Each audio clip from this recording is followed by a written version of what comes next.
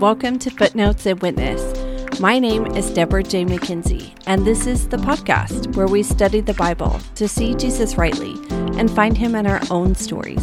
Let us be faithful witnesses to his character and glory. A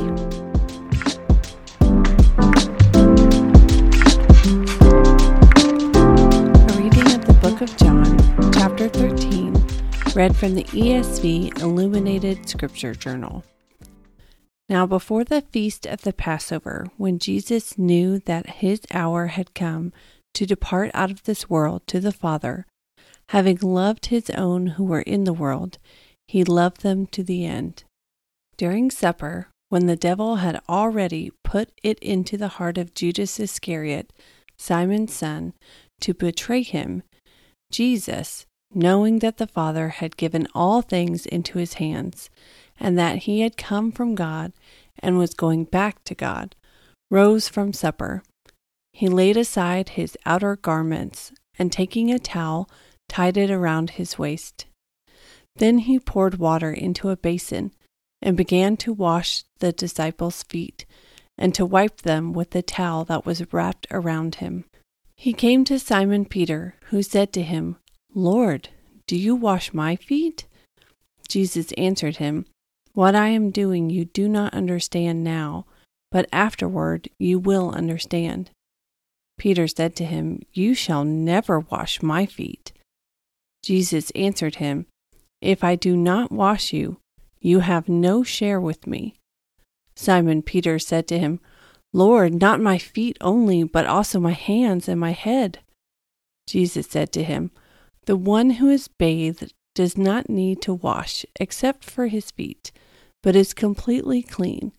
And you are clean, but not every one of you."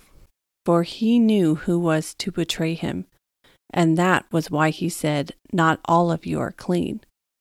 When he had washed their feet and put on his outer garments and resumed his place, he said to them, "Do you understand what I have done to you?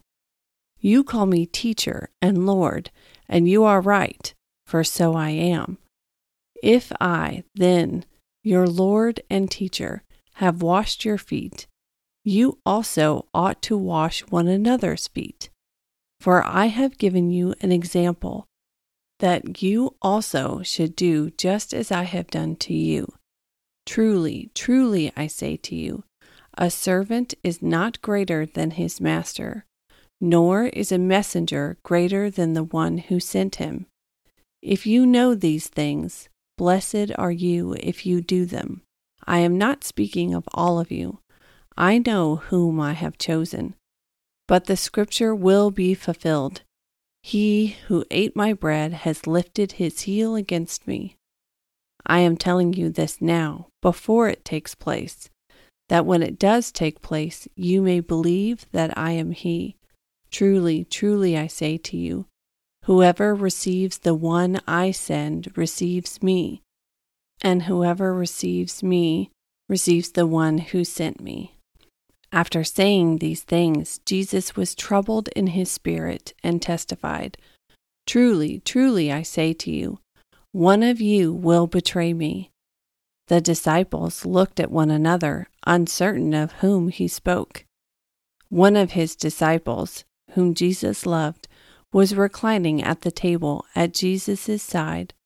So Simon Peter motioned to him to ask Jesus of whom he was speaking. So that disciple, leaning back against Jesus, said to him, "Lord, who is it?" Jesus answered, "It is he to whom I will give this morsel of bread when I have dipped it." So when he had dipped the morsel, he gave it to Judas, the son of Simon Iscariot. Then, after he had taken the morsel, Satan entered into him. Jesus said to him, "What you are going to do, do quickly." Now no one at the table knew why he had said this to him. Some thought that because Judas had the money bag, Jesus was telling him, "Buy what we need for the feast," or that he should give something to the poor. So after receiving the morsel of bread, he immediately went out, and it was night. When he had gone out, Jesus said, Now is the Son of Man glorified, and God is glorified in him.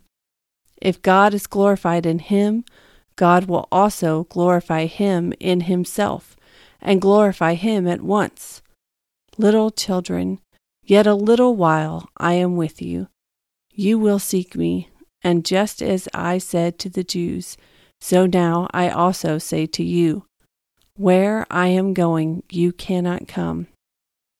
A new commandment I give to you, that you love one another, just as I have loved you, and you also are to love one another. By this all people will know that you are my disciples, if you have love for one another. Simon Peter said to him, Lord, where are you going? Jesus answered him, Where I am going, you cannot follow me now, but you will follow afterward. Peter said to him, Lord, why can I not follow you now? I will lay down my life for you. And Jesus answered, Will you lay down your life for me? Truly, truly, I say to you, the rooster will not crow until you have denied me 3 times. A reading of the Gospel of John, chapter 13.